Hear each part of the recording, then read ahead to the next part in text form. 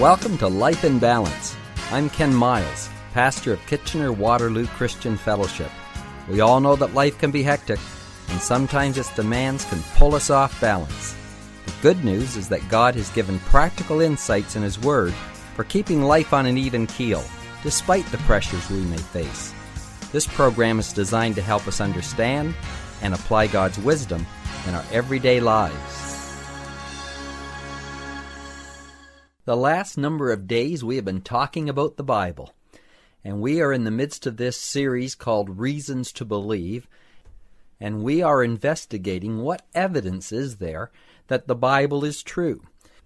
We saw that the first evidence is its unique origin and nature, and then yesterday we looked at the manuscript support that shows that it has 24,000 ancient copies. That is unparalleled with any other ancient writing. We saw that it is accurate, that it is copied exactly, shown by the discovery of the Dead Sea Scrolls. Let's move on today and look at another aspect that shows us that the Bible is true, and that is the archaeological support for the Bible. You know, in years gone by, critics have looked at the Bible and say, how do we really know all these people existed? How do we know Nebuchadnezzar existed as the Babylonian leader? In fact, at the turn of the last century, the Institute of Paris put out 93 questions to say, we don't believe there's support for what the Bible says in these things. Interestingly, today, every one of those 93 so-called errors have been shown to be true. They questioned whether Nebuchadnezzar ever existed, and then they found bricks with his name on them. Even just a short period ago, scholars questioned whether there was a Hittite civilization. You know how when Israel came in to take the Promised Land, they fought the Hittites and the Jebusites and the Philistines and so forth. And they said, well, we don't really see any evidence of the Hittite civilization. And then, lo and behold, they found more and more evidence. In fact, today you could go to the University of Chicago and you could actually get a PhD studying the Hittite civilization. They looked at the writings of Luke as he described the life and the happenings of Jesus. And they said, you know, the writing that he used, the Greek that we find, is not classical Greek, so we don't think it's authentic. They said, we don't see anywhere that there was a census taken at the time of Jesus' birth. You know, Mary and Joseph, because of the census, traveled to Bethlehem. They said the Syrian governor is in error because we know that he served earlier in history and was not there when the census was supposed to have taken place.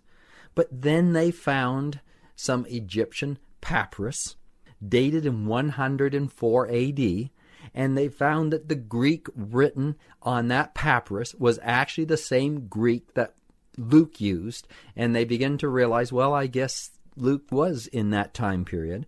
They also found reference to a census, and lo and behold, they found that the governor of Syria served twice, and that he actually did serve during the time of the census that was taking place.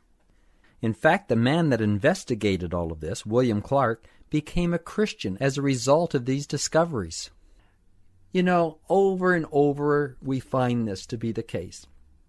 Scholars put up their reasons and say, how do we know that this existed? How do we know that this happened? And more, the archaeological discoveries are showing that the Bible is true. I went on a tour of Israel about 10 years ago, and our guide showed us a column that had just been discovered, and written on it was the name Pontius Pilate. And he said, up until recently it was questioned whether Pontius Pilate really was in Judea. There was no archaeological evidence that he was there. But here is the column, and I actually looked myself, although I couldn't understand the writings. As he pointed out, he said, this is the name Pontius Pilate written on this column. On that trip also, we looked at some of the cities that Solomon had built. And again, our guide told us, we are finding that the Bible is incredibly accurate. When we do not know where to dig, we'll go to the Scriptures, see where it tells us these cities were, find out where it says the gates were in the city, And we dig down, and lo and behold, we find what the Bible says is true. You know, the archaeological evidence has never proved the Scripture to be wrong.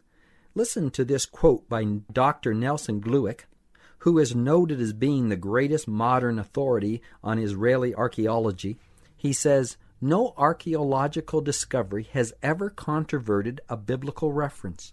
Scores of archaeological findings have been made which confirm in clear outline or in exact detail historical statements in the Bible, and by the same token, proper evaluation of biblical descriptions has often led to amazing discoveries." You can trust the Bible. It has shown itself to be true historically. I was reading one author who remarked on the list of kings that are listed in 1st and 2nd Kings and 1st and 2nd Chronicles.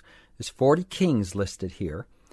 It lists their names and the length of their reign. As they have looked and studied this, they have found that all the names are spelled correctly, they are in their proper time and locality. And the author concluded that for this remarkable accuracy to occur would be sufficient itself to prove that the Bible was true because of the odds against this happening. All right, let's go on and talk about another area of accuracy, and that is the scientific accuracy of the Bible. The Bible has shown itself time and time again to be ahead of scientific discoveries.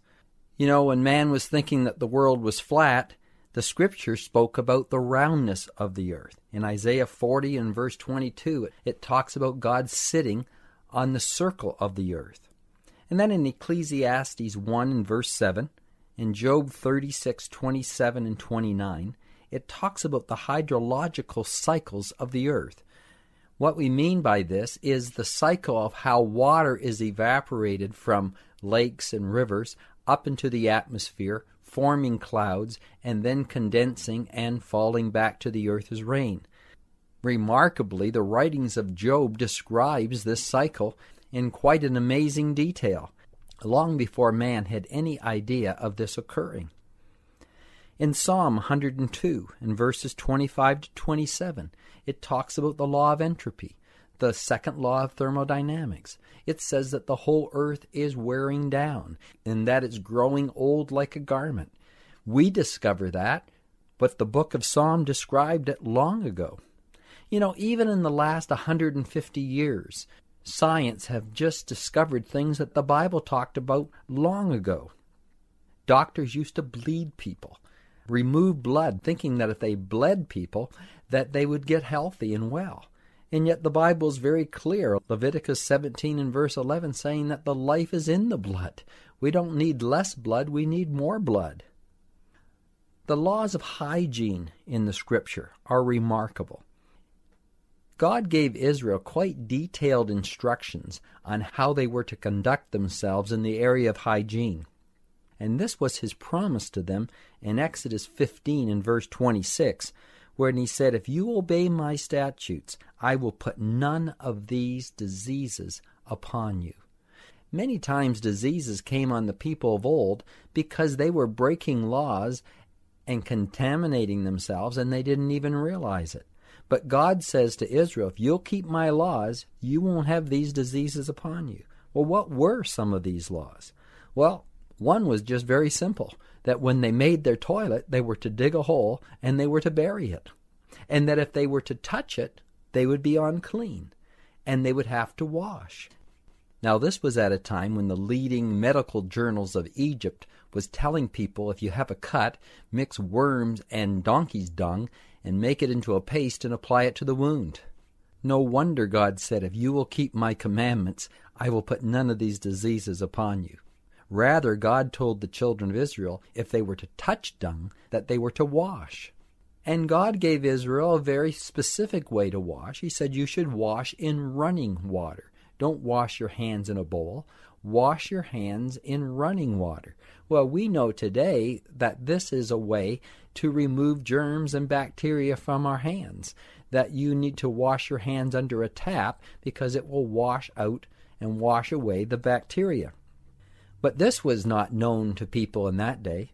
In fact, 150 years ago, this wasn't known. People had no idea about bacteria and germs, and that something they could not see would cause this kind of disease. But the Bible warns them about not using cracked pottery. And the Bible warns about touching a dead body, and that you would be unclean. You know, even in the Middle Ages, when the Black Plague was moving through Europe, there were Jewish sectors of Vienna where the plague did not reach.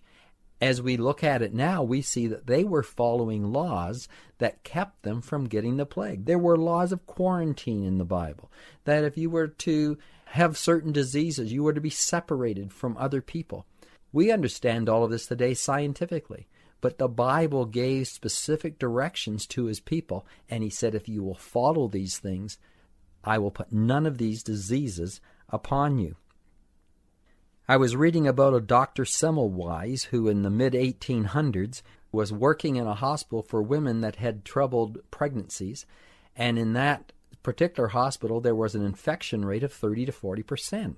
And as he observed, he saw doctors who were examining the mothers who died in childbirth, and then going into expectant mothers and helping them give birth and finding this high infection rate. So he instituted this policy that they were to wash their hands after touching dead bodies, because he had read in the Bible that this was what you should do. And when he instituted this, the infection rate dropped to 2%. People couldn't understand it, but we understand it today. Listen, the Bible shows itself to be true in all of these ways, historically, scientifically, archaeologically. All of what we find substantiates that the Bible is true. Don't be bamboozled. Don't be soon shaken in your faith. When you hear people criticize the Bible, don't just take it at face value. Go and do some studying yourself. Go to the library. Go on the internet. Research. Read Christian authors. Read Christian scientists. There is an abundance of information, knowledge, and research that will cause your faith to be strengthened and to know that the Bible is what it says it is. It is not the Bible versus science. Science substantiates the Bible. Well, our time is up. We're going to pick this up tomorrow, and we'll discover more reasons to believe that the Bible is true. We'll see you then. Life in Balance is a ministry of KW Christian Fellowship. We are located at 1000 Bleams Road in Kitchener. We would love to have you join us this Sunday for one of our services. The times are 9:30 and 11:30.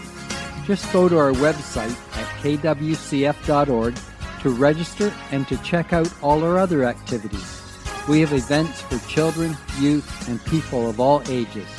Our mission is to connect people with God and each other so we may fulfill our purpose in life. Till next time, may God keep your life in balance.